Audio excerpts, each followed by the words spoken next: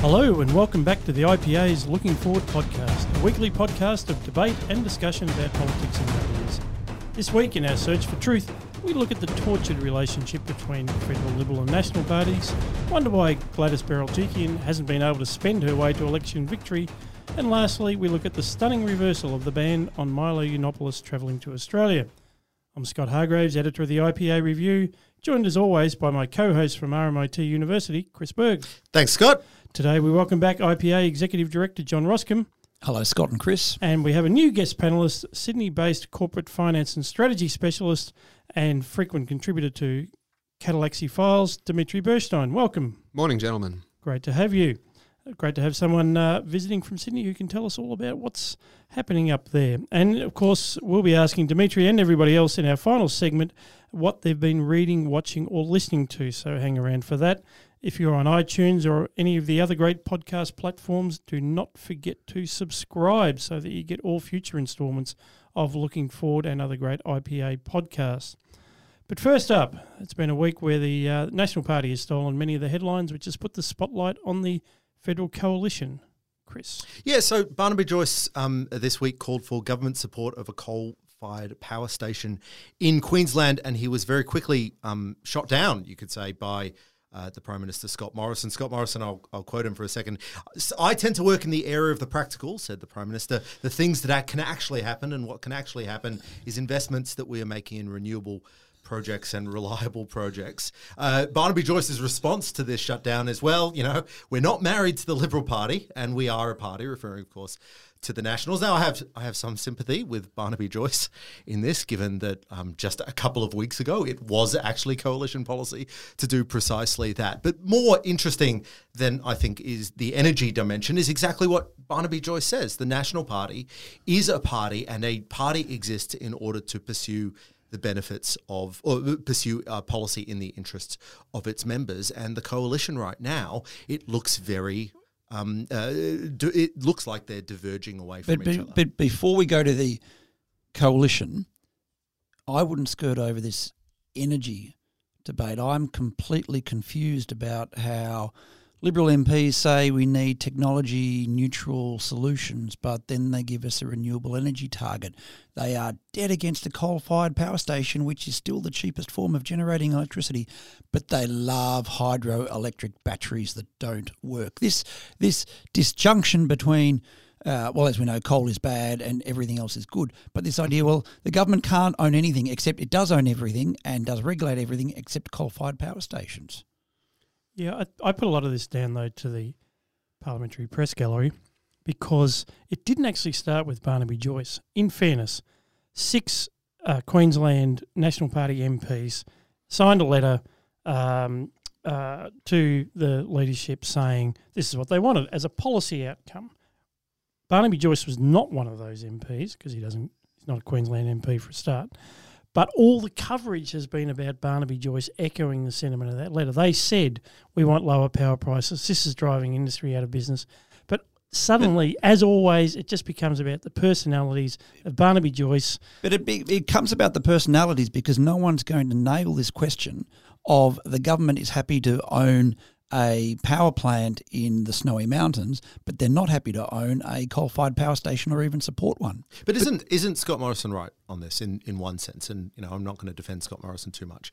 But his point is that the things that can actually happen. No, that's right rubbish. Now, and right now you've got a state government. Why do you say that? Right now that you've got the federal government could overrule it if it wanted to. Right now you've got a state government that could potentially hold it back. Yeah, well, they have a fight about it. Yeah. Dimitri. I think this issue, if I may take even a higher level view of this, is just a symptom of a bigger problem in Australian politics, and that is the issue of federation and the role of the state and the Commonwealth.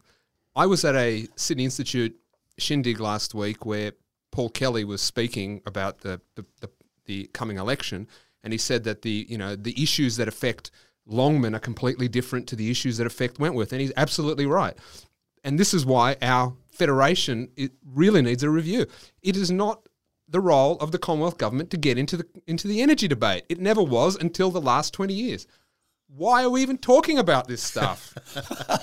Yeah, and that's precisely right. I mean, Queensland challenges and Queensland policy and Victorian policy are different, as strange as that might be for Canberra to understand. But I also think that the politics are different. Like, the politics are different for that reason, which is why we should be able to accept. And I think that the Nationals should be stronger on this in many ways. Should be able to accept that a coalition government at the federal level is not necessarily going to be stable. The idea that the Nationals should stand up for rural and regional interest is not necessarily going to work well to a party that also has to care about Wentworth and also has to care about, inner city. But the issue for the National Party is not now the Liberal Party; it's the Greens. It's the Greens who are taking the National Party seats. I think the issues aren't as simple as what is being presented. And I don't take Chris's view either, that the Liberal Party has to do both. It's like Donald Trump running on a policy to win the presidency, but then having a platform entirely directed towards Manhattan or Los Angeles. The biggest, for me, the structural problem of the non-Labor parties is the huge divergence between the interests of voters in Wentworth, Kooyong and Higgins, let's say, and those in Longman. I suspect we are in absolute furious agreement. And my line, which I've had absolutely no success in instilling into the public debate, is what is the coalition's Pennsylvania strategy? What is its Michigan strategy? Why is the coalition intent on simply running policies to win Green seats when they should be aiming to win seats that are comprised of the working class and the middle class and people who actually care about freedoms and care about power prices? What's happened to the Liberal Party? Because these are not the Dimitri, it's your fault. It's my fault. I'm not a member of a team. What do you reckon? As a voting public, you're the public. I think because the cat is representative of Australia. Dare I say, I think the agendas running through Barnaby Joyce's comments are much broader than just energy policy. I think they're domestic economics, but by domestic economics, I'm talking about the Joyce household. Which one? His personal. Well, sorry. Is it possible that he's putting his stake in the ground for a run for a deputy opposition leader post-election because the remuneration for a deputy opposition leader is a bit higher than a... But in opposition, he's going to have to reconcile these interests. How do the non-Labor parties reconcile these interests? My argument would be you reconcile them by you having one party that is non-Labor aiming to win Wentworth and Kooyong and Higgins, and you have another party aiming to win Longman, and you have another party aiming to get the Conservative vote in the Senate or the Libertarian vote in the Senate. How do you reconcile those interests? You don't, and that's the problem we've got at the moment with our Commonwealth architecture, that the feds have tried to grab hold of everything, and as you know, when the feds centralise, they standardise and they bureaucratise, and a policy that might work in Wentworth is not going to work in Longman.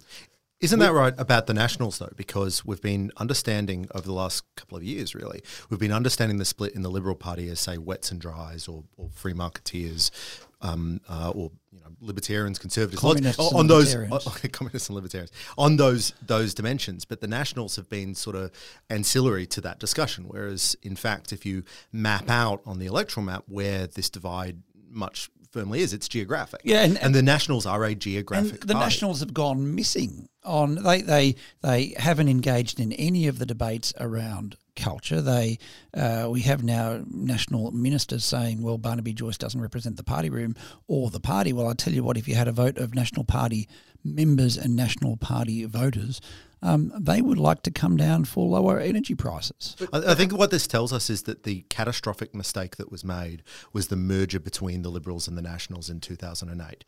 But only in Queensland. In Queensland, yeah. So the idea that you can bring all these diverse interests together, you can care about, the LNP is trying to defend inner city Brisbane and far north Queensland at the same time without the capacity to diverge their messages and stories and policy frameworks. And it's bad for the policy voices. But in fairness, that wasn't a mistake. That was because the then Beattie government had changed the rules to, if I get this the right way around, optional preferential voting.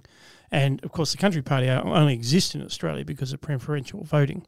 this stable coalition that we've had for 85-something years only exists because of preferential voting. Beattie recognising that changed the rules in Queensland. They had no option but to merge the parties to get around that. And my understanding also is that Labor then changed the rules back again. So Dimitri, are we seeing a fundamental split in the way Australian politics is done, or have we just been papering over it I think for the last 50 years? I think it's just a continuation of the process.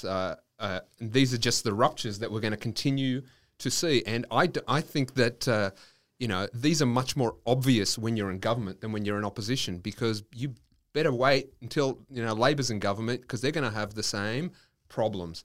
It's easy, when you're in opposition, your objective is to beat the government. So you're in alignment. When you're in government and you have to make decisions about immigration, budgets, education, I think that, the conversations, these ruptures are going to be obvious on the other side. I think part of the consequence of this centralisation and this failure of our federation, well, not failure, but this corruption of our federation, is this volatility in Canberra. But don't we like that?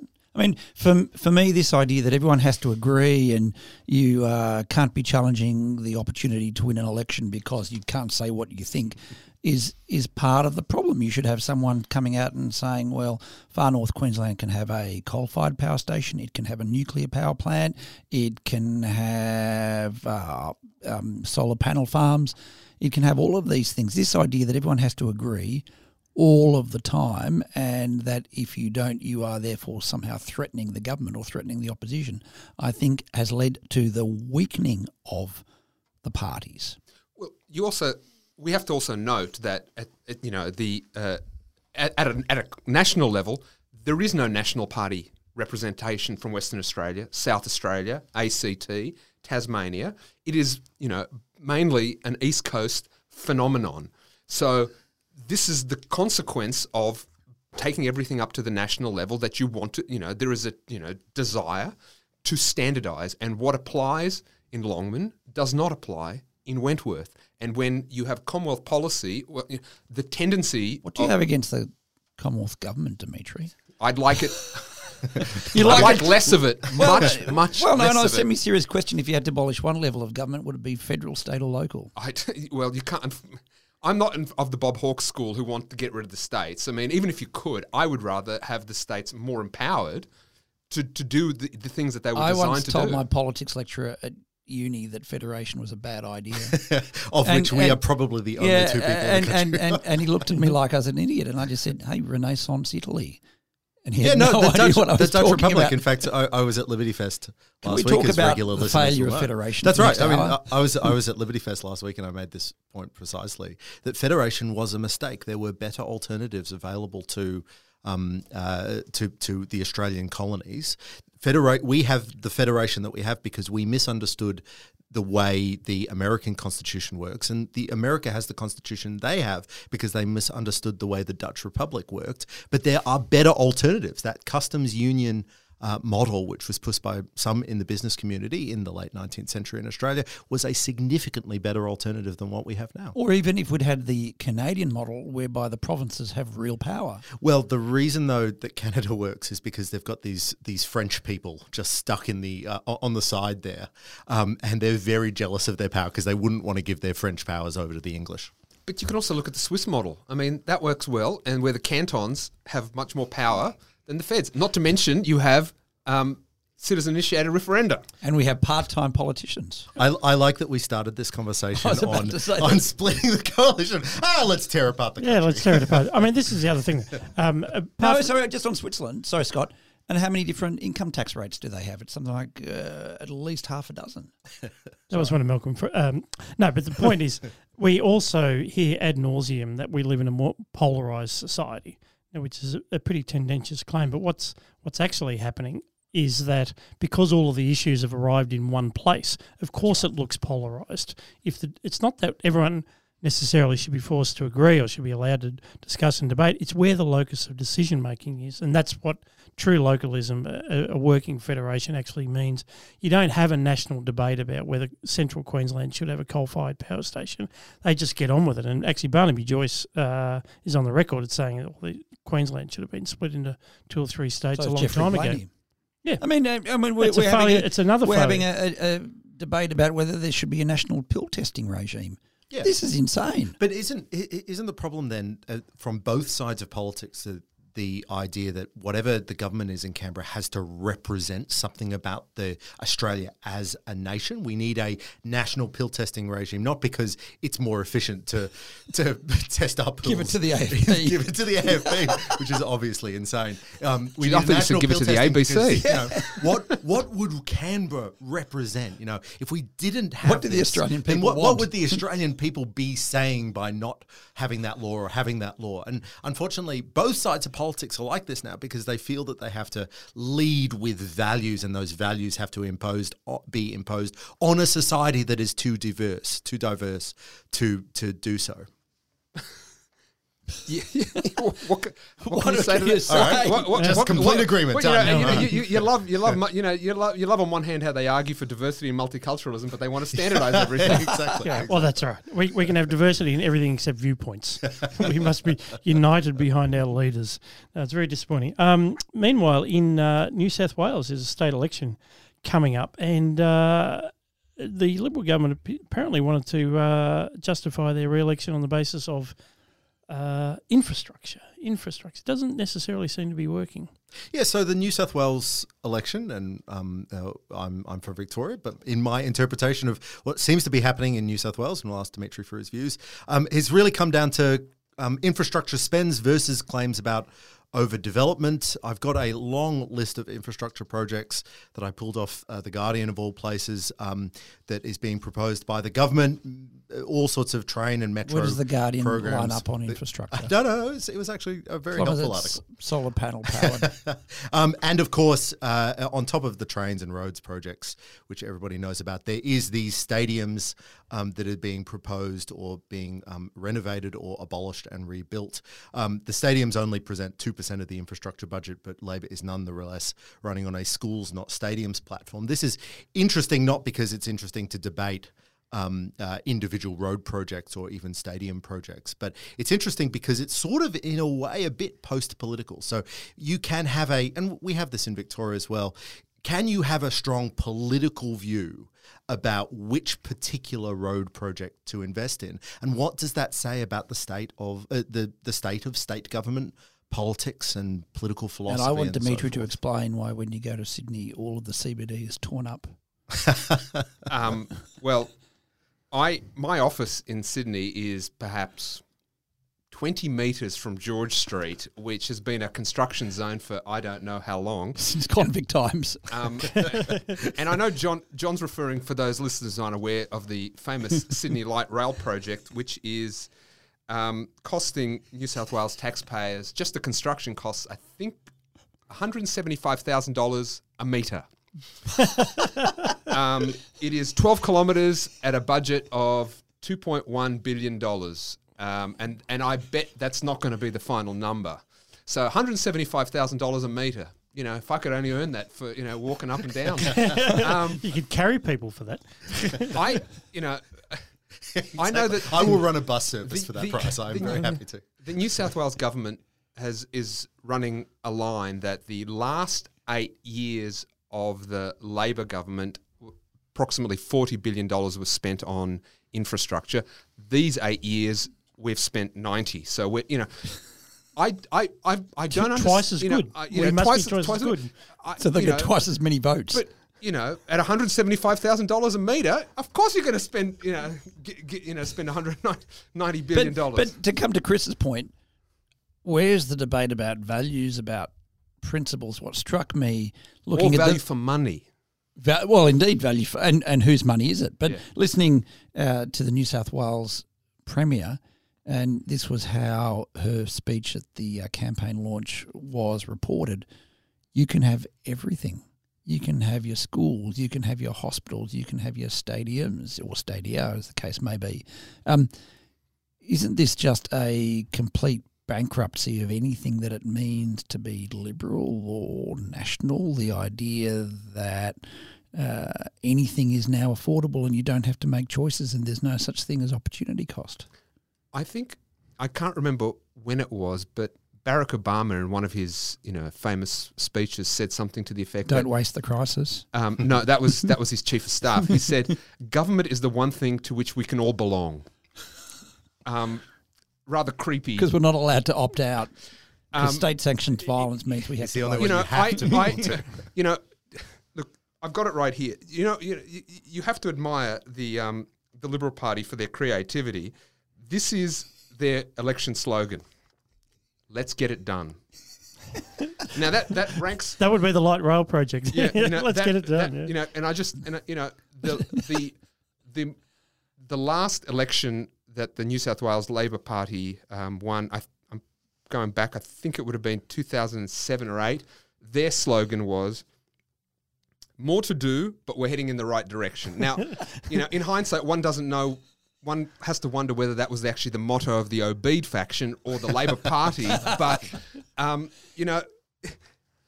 there's a problem when the government's motto is, we can spend on the stadium, it's only 2%. 2%, yeah. 2%. It's only 2%. Look, I personally think it's not an efficient use of money, but if you're going to do it, stand up for it. Put your money where your mouth is. Get up and say, we think this is the right thing to do for the following reasons. Don't just say, oh, it's just the scraps from the rest of the stuff we're building. And just to get a bit more colour for the for the listeners outside of New South Wales, the principal advocate of the New South Wales Stadium strategy is a gentleman by the name of Mr. Stuart Ayres, who is the husband of the Honourable Maurice Payne, former Commonwealth Defence Minister and now Foreign Minister. And you've got to wonder what kind of dinner conversations they have. So how many billions did you spend today? Let's get it done. But this is one of the things about the incentives that are faced by state governments and particularly Liberal governments, that they say, well, we've got the brand of being better economic managers, but how do you prove that in the end at the state government level? You can't hand it back through income tax powers. Yes, you can. Because they disappear. Well, you'd have to no, they don't levy income taxes. The World War II and the High Court buggered that up. So it's like, how do you actually demonstrate to people that you've been very good economic managers and you're running surpluses and you have some money in the bank? The only way you can actually demonstrate it is by spending it on stuff. There's all sorts of perverse incentives that arise for state governments, and of course it's a bit of a dead end for the Liberal Party to say, look at what good economic managers we are, because it only takes one project like the light rail project or something like blowing up a stadium so that you can build another one which does exactly the same job, and you've lost all that credibility. And that's why it's been so funny that, as you say, they're now saying, oh, we're only spending 2% on stadiums. To draw a distinction between state governments here in Australia and Liberal governments, and looking at, for example, what the Republicans are doing in the state houses in the US and in districts and localities, there are very strong programs around cutting red tape, cutting taxes, education reform, health reform, building localism, supporting voluntary communities. None of that seems to be alive in any state government. I mean, here in Victoria, the program was, lock up bad kids. Okay, fair enough, but that didn't really work. In New South Wales, it's let's build more stadiums. It seems like 100 years of political philosophy and education has completely bypassed our non-Labor state politicians. But I mean, it has to. And one of the reasons that they can do that in the United States is because they just do have more tools at their disposal to make policy decisions. The move of so much, the national curriculum is the greatest example of this. The state governments at one stage had control over the curriculum of the public schools. Now, we think that there should be I suspect everybody in this room thinks that there should be competitive curricula, but at the very least, the state governments had the capacity to make some decisions about what their school system would look like. Now it's gone all to the federal level, and from the funding structures to the content structures to the content, and the state governments don't have that power anymore. Again, everything goes up to Canberra, and everything has to become a reflection of the values of us as a nation, not as a regional area or a community. But you're looking at education the wrong way, Chris. I think that our modern education system has nothing to do with students. It's a system to manage and produce teachers. That's what it's all about. It's about if you can pull out a teacher from far north Queensland and seamlessly slot them into inner city Sydney. Well, I mean, That's what it's that all about. literally is the argument for the national curriculum. It's that there will be much better capacity for students and teachers to move. That was the between line that states. Julie Bishop used when the national curriculum really came to the fore under the Howard government. And we did the calculations at the time, and it was like about 3 or 4% of students at a maximum move every year. So we're completely turning education policy on its head and nationalising something that has got nothing to do with the national government on the excuse of 3 or 4 students. And here we are. Here we are again. We want to talk. This is a political podcast, a podcast of ideas. We want to talk about the policy behind this, but the only debate that's being offered in New South Wales is stadiums or schools. Which one do you want? They will build the schools, and then the New South Wales Labor Party will build schools and then hand control of those schools over to the national government. What possible alternative, or the Australian Education Union, or as the Dimitri Australian pointed Education out. Union, or Australian Department of Education bureaucrats, or striking 12-year-olds who think Hang the on. world is drowning. Hang on. The New South Wales Labor opposition has a policy of 100% renewables, so they're going to be building schools with solar panels and windmills. So let's turn it on its head then. So what there have been many things centralised over the years since our federation was established. But what are the opportunities for state governments? I mean, red tape was one of them. Campbell Newman didn't worry about the federation. He had a red tape reduction program which systematically identified and then started to reduce the number of regulatory restrictions in Queensland. But unfortunately, it only lasted 3 years, so we never saw the full results of that. I mean, John, what can you do in education, for instance? Not much. But this is not going to be a small or short process. State politicians, as federal politicians have pointed out, often don't want to take responsibility for their decisions.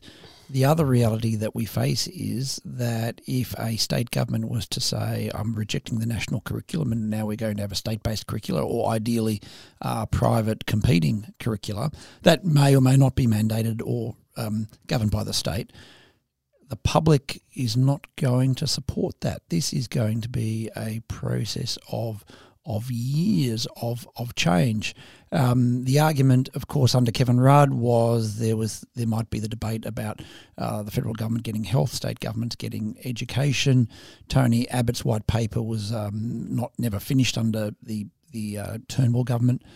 It's going to be a long process because there is not much that can be done. The IPA, of course, led the charge against recognising local government in the Constitution.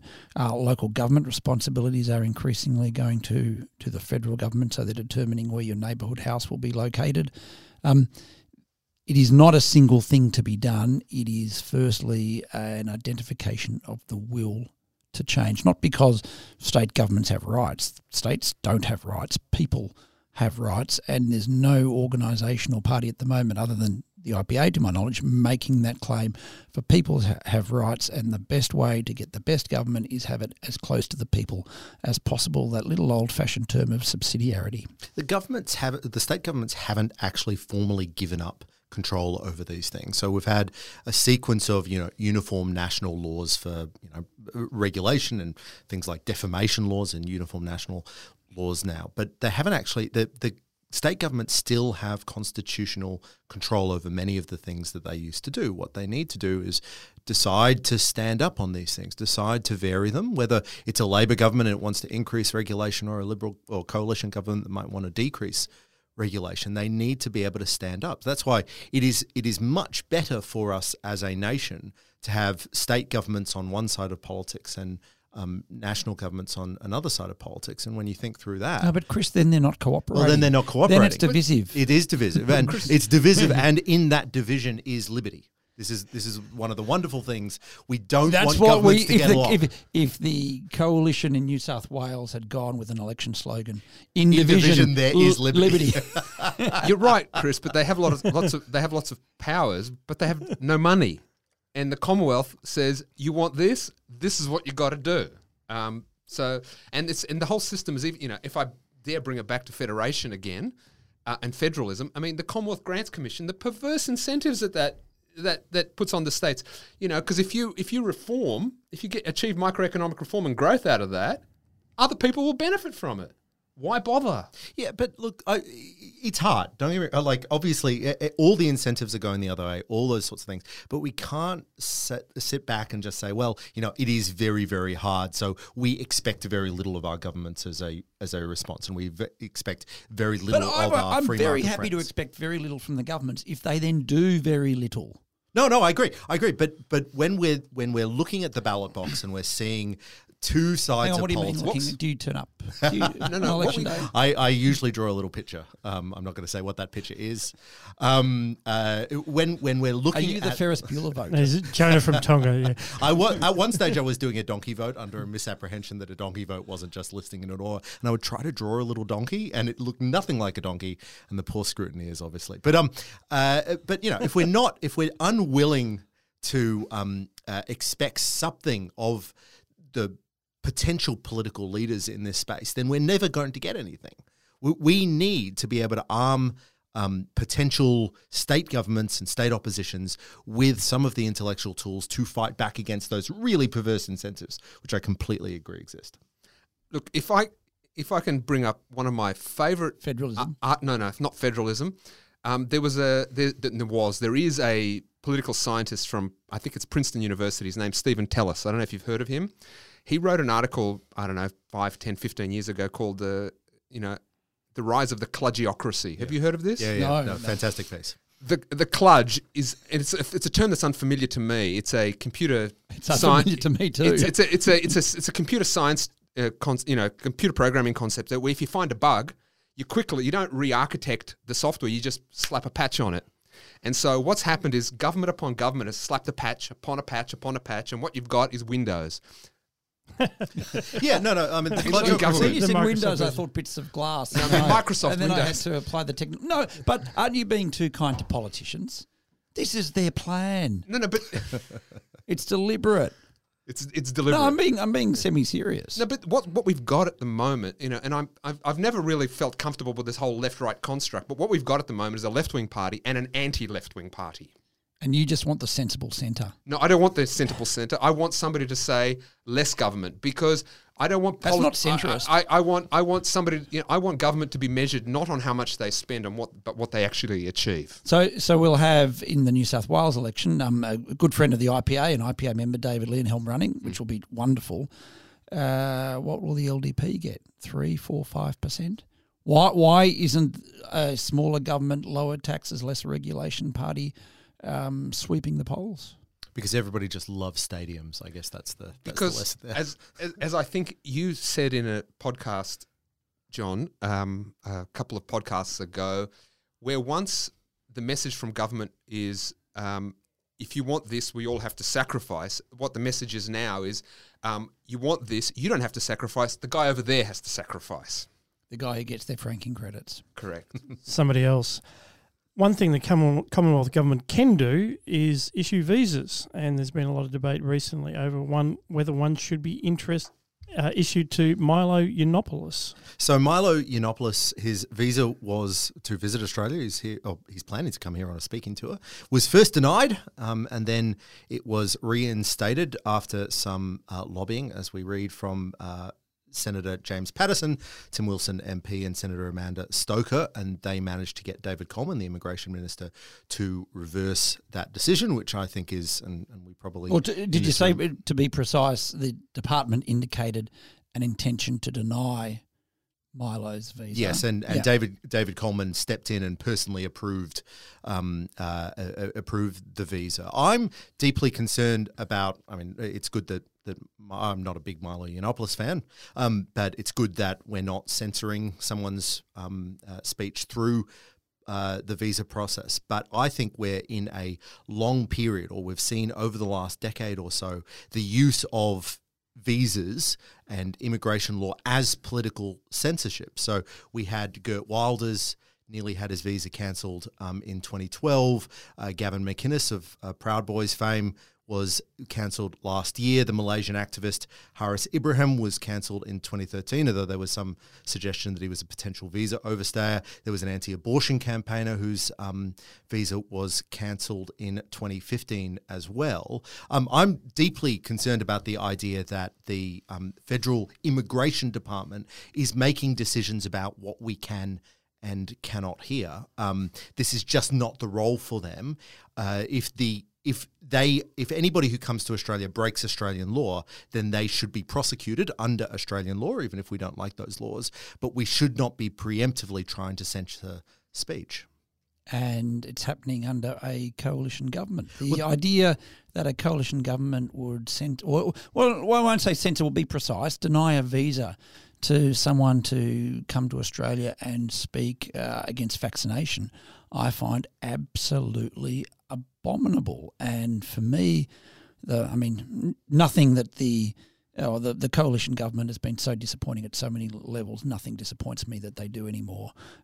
What I find surprising is not the craven behaviour of the minister at the beginning of this process, although to his credit he's now changed his view, but that after a number of years now of a coalition government, you have the Department of Immigration quoting the extreme left-wing organisation, the Southern Poverty Law Centre, as an authority on what Milo Yiannopoulos says. The idea that some bureaucrat in the Department of Immigration can say because a left-wing semi-totalitarian government has decided to whack a $50,000 fee on you to pay for police because you have provoked left-wing anarchists and a violent radical mob, and that's an excuse for you to not come to Australia, I find absolutely unbelievable. And as I said in my note to IPA members on Friday, written before we knew that James Patterson and Tim Wilson and Amanda Stoker, Chris, as you said, had convinced the minister to change his position, what just completely astounded me but didn't disappoint me or surprise me, sadly, was not a single coalition MP, not a single one, had stood up on this. Well, it's funny. Not a single one. It's funny you raise that, because Chris Bowen, when he was immigration minister, wrote this about Gert Wild as he was approving the visa. Bowen said, the way to deal with extremist commentators such as Wilders is to defeat his ideas with the force of our arguments and experiences, not the blunt instrument of denying him entry into Australia. It is astonishing to me that we can hear that. Bowen said that. So, Chris Bowen, the Labor immigration minister. So he might not be a terrible treasurer, even though he's going to take all my money away. They're all terrible treasurers, but you know, this was his position. Now that may not be a uniform view throughout the Labor Party, because it's not a view in the Liberal Party. Certainly not a view in the Victorian state government, of course, Labor Victorian state government is announcing that Milo is not welcome in Victoria, but they are apparently helpless to stop his controversial speaking tour. Thank God the Victorian state government doesn't have control over what we can listen to, which brings me to the point. It's not that we care particularly about Milo's right to speak, it's that we care about Australians' right to listen to him. As John Stuart Mill said, if the burden of a anti-speech law is felt by the listeners, not the speakers. And the act under which the department had originally proposed to bar him said that it was, it was like a show cause letter, and it said under Section 501(6)(d), I bet you didn't know that existed before, we suggest you may not pass a character test because in the event that you're allowed to enter or remain in Australia, there is a risk that you could, and this is a quote from the Act, incite discord in the Australian community or a segment of that community. So this really goes and what we're saying is, how far can you take that clause? Because inciting discord, of course, is the whole point of speech. If everyone just agreed with each other, society wouldn't be able to, well, this is the utilitarian view, society would never progress in its ideas because it depends on your vision of what society should look like. Exactly. And so it's not a foot stamping on your face permanently. Yeah. So not speech is violence. John, come on. Certainly in this case. Haven't you been to a university recently? Speech. So what we've really seen is you can take that section of the Act and apply it as widely as you like, because any speech by definition is creating that discord. And I mean, if a Uyghur wants to come to Australia, couldn't the Chinese government ask if it's going to incite discord? A Sikh nationalist, the Indian government could argue the same. Sheikh Omar Abdul Kafi coming to Australia saying that 9/11 and the Charlie Hebdo attacks was merely comedy movies. Does that excite discord in me? Does he then get barred? Dimitri? Well, no, as it turned out. No. What excites discord in you? I'm just waiting for the potential change of government, and if Donald Trump wants to come and the Greens want to block him on visa grounds. Look, in fact, the Well, immigration... hang on, but They did say that. why is that not untenable? It is entirely tenable. And I then, just think it'd be- you charge the US government a couple of $1 million for the security. Victoria Police to let the Greens through the cordon. Yeah, look, so the Immigration Department actually has a list of, quote, controversial persons on their movement alert list. Now, if you're on the movement alert list, that doesn't mean you can't come to the country, but that means that the Immigration Department is going to spend a lot more time thinking about you. There are about 2,500 people on that. Can we get that know, list? what I would- How do we get that No, list? unfortunately, it's private. I have looked. What I would in love some, to see in some detail. What I would love to see is that television show that the government uses for propaganda, border security. I'd like to see. I'd never consent, and I will never consent to being filmed by border I don't know. security. Because I I would bring love in to a s- lot of fruit. I would love to see Milo in one of the rooms, one of those offices, with a phone and having the interview. That's what I would love to see. I just want to see the Victorian government try to pull him off the train at the border, Just sort of crossing the Iron Curtain from New South Wales into Victoria. So we can all look forward to that if and when he appears. We have reached that point in the podcast where we ask our panellists what they've been reading, watching or listening to. Who would like to lead off? I think our guest from Sydney should go first. Well, why, thank you, John. Is it about Federation and No. a new biography of Henry Parkes and how he got it all wrong? Well, I'm actually, by sheer coincidence, been reading a number of books about Russia and the Soviet Union. I just finished Bill Browder's Red Notice book, and I'm reading the book on Chernobyl, which brings Midnight me, at Chernobyl, that one. the one about the accident at the moment. Or not at the moment, in the 80s, which brings me to the latest movie that came out from Marvel. Wow. Go explain that connection. That's a hell of a segue. Propaganda.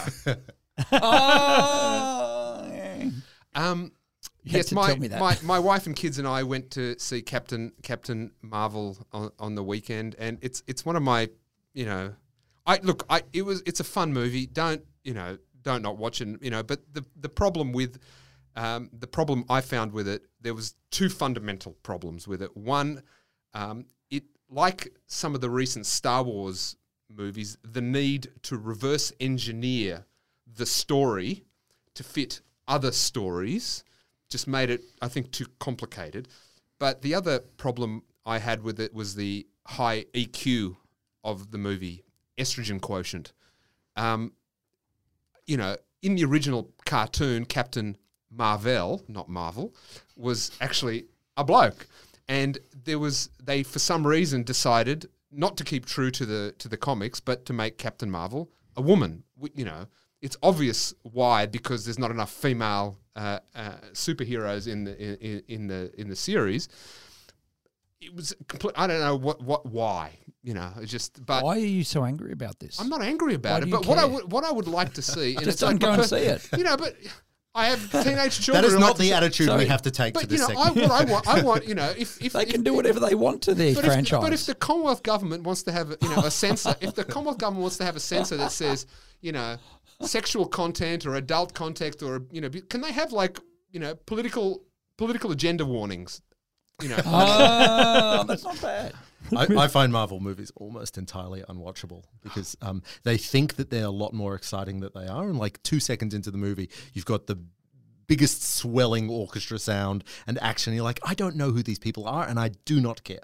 Oh, look, you can sit in the cinema for 2 hours and you can just turn off and enjoy it, and the kids makes the kids happy. So Dimitri, the big question: DC or Marvel?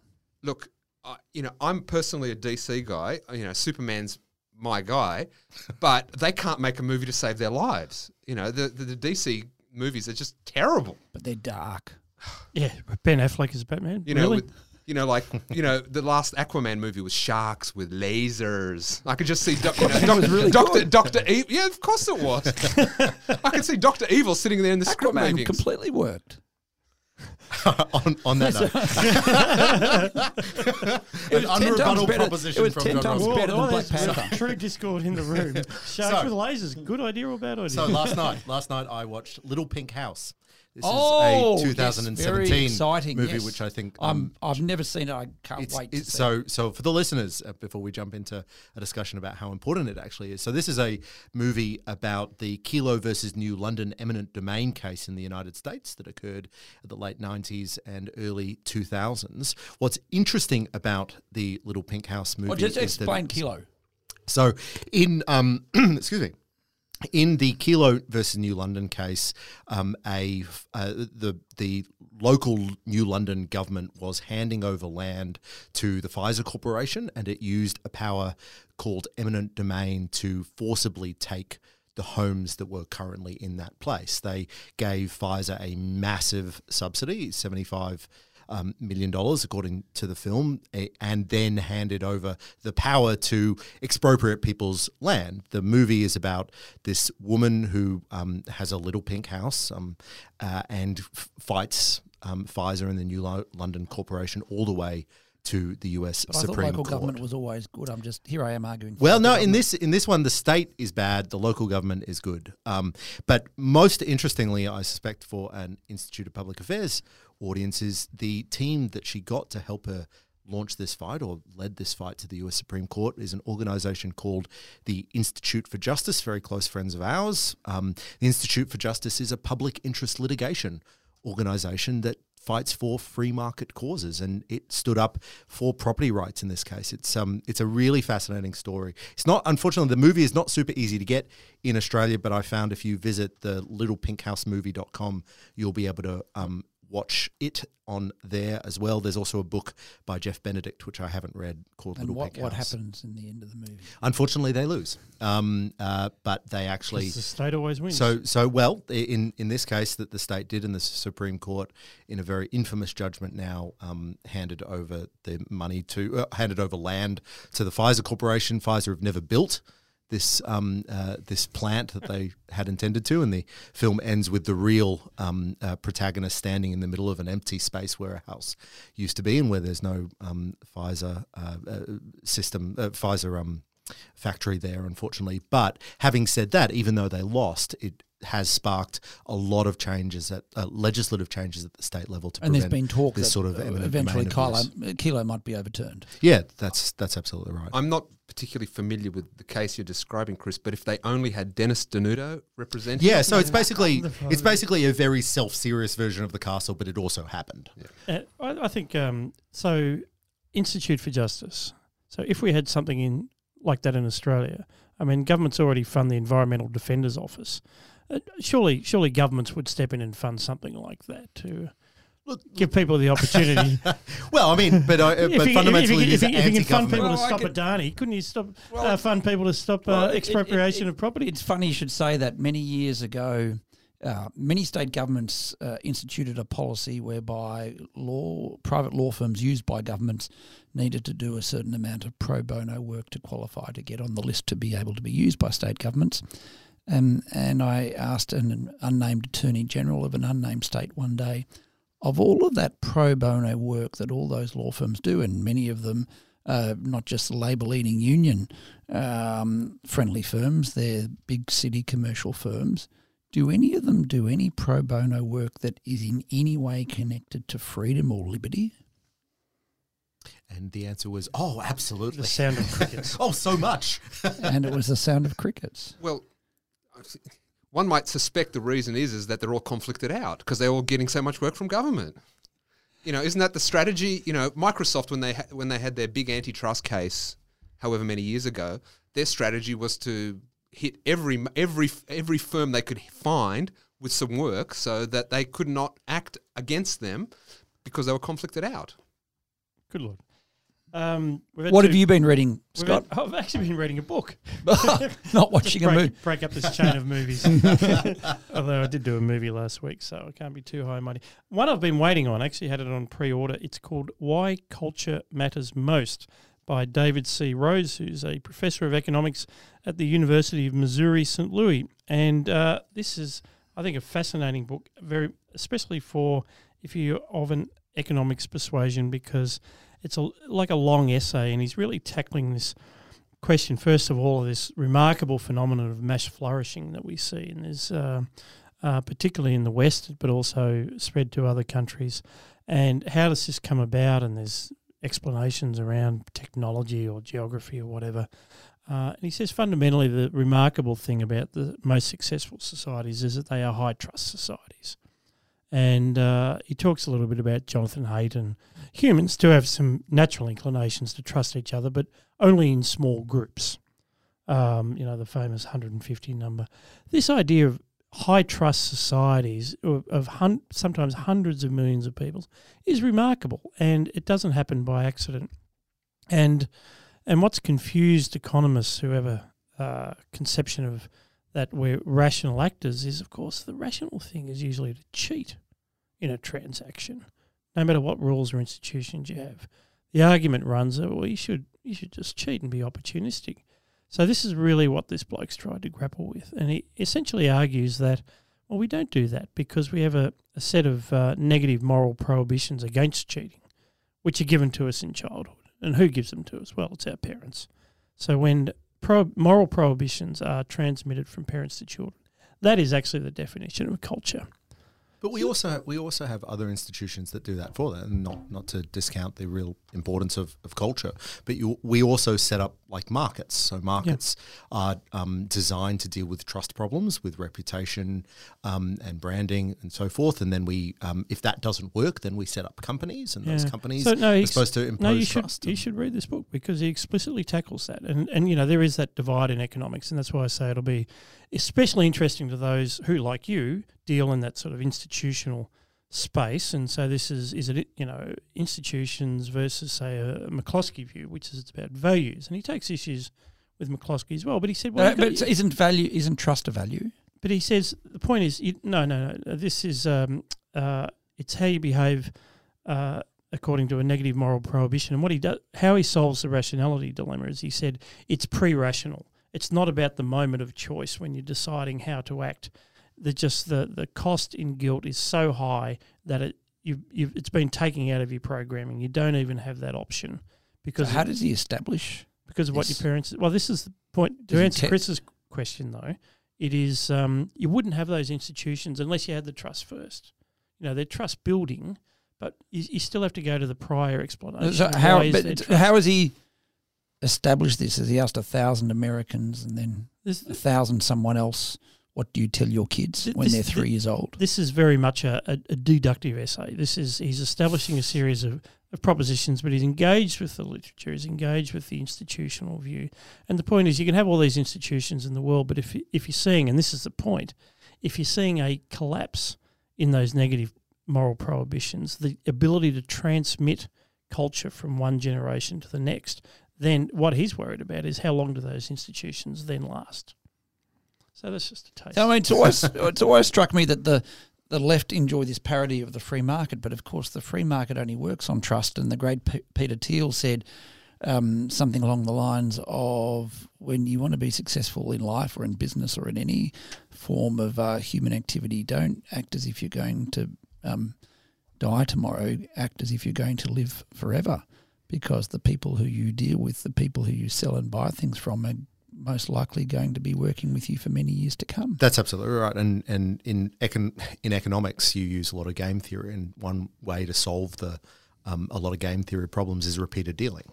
So are you going to immediately rip someone off if you're going to be dealing with them tomorrow or the next day, or you want to build trust? And so trust comes from culture, don't get me wrong, and I think that's a really important observation. But there's also other ways that we can build trust in societies, and that is about a better, stronger government. Yeah, Canberra specifically. If we're going to, the Australian Parliament House. Who's the political party had the slogan? Who do you trust? It's like, that was John Howard, wasn't it? Yeah, it's like none of you, none of the above. John, this month is the 150th anniversary of the publication of the final instalment of War and Peace. And Gary Mawson, a professor in, I think at Northwestern, has written a wonderful article published in this month's edition of the New Criterion on the greatest novel of all time, War and Peace. When Andrew Bolt and I did our podcast on great books of literature, and we picked our 10 favourite books, we thought we'd save War and Peace for another series, because that could be 10 episodes all of its own. But what Mawson talks about is the fact that the challenges of the modern world, the idea that we are a programmed set of chemicals and electrical impulses merely designed to satiate our desires, is contradicted in War and Peace. And he mounts the argument, which people are aware of, but which I think I haven't seen as nicely put as this, which is that War and Peace is Tolstoy's discussion of reason versus humanity. And he draws the distinction between the characters in the book, many of whom are German, who base their life and their military operations and their activities as humans on reason, on science, on calculation, compared to the fact that life is a lot more complicated than this. And Tolstoy, like Dostoevsky, of course, was very engaged in the idea of sociology, the physics of society. Are there rules that manage our lives as humans in the same way as there are rules of physics that determine the world of science? And of course, Tolstoy, and to some extent Dostoevsky's argument was it doesn't. The famous quote from the Tolstoy's epilogue: "If we concede that human life can be governed by reason, then the possibility of life is destroyed." And it's a wonderful, as I said, discussion of how the characters live their lives according to these two very different, conflicting philosophical passages. And there's a wonderful discussion, and Scott mentioned the Battle of Borodino before. There's a wonderful discussion about the generals discussing the plan for the Battle of Borodino, and the German-influenced Russian generals say everything has planned, everything has been worked out. We need to work out what the enemy does, and if we do that, then they'll do this, and vice versa. And of course, the great General Kutuzov says, well, that might be, but in a battle, the most important thing to get is sleep, because you never know what's going to happen. Everything is contingent. Battles are the results of millions of different individual choices and chances. And as I said, it's this edition of New Criterion, Gary Saul Mawson, the greatest of all novels. And if anything is ever going to get you to read War and Peace and devote a year of your life to reading it, do. And when I told Dimitri that this is what I was going to talk about, Dimitri told me that your 5-year-old son is halfway through War and Peace. 11, and he gave up at a quarter. But how did you let him give up? What, his Russian isn't good enough? As a matter of fact. It's not the same. As a matter of fact. But you know that Napoleon used to select his generals not based on skill, but based on luck. That's right. Yeah, have a look at it. I'm so pleased with that essay, John, and that distinction, because clearly Mike Tyson must have been a reader of War and Peace, because he famously said everybody's got a plan until they get punched in the face. So there's something to be said for humanity. We'll provide links to that essay and the other items discussed during this show on the notes field of your podcast, or indeed on our website. If you're not already a subscriber to Looking Forward, you should do so now. This podcast has been brought to you by the Institute of Public Affairs to support our research, and indeed this podcast. You can and indeed should join or donate at ipa.org.au. A big thank you to our panellists, Chris Berg. Thank you. John Roscombe. Thanks. And our new panellist, Dimitri Burstein. Thank Cheers. you, Dimitri. It's been great to have you. And, of course, our regular producer, James Bolt. Thank you, James. We'll be back with more Looking Forward next week.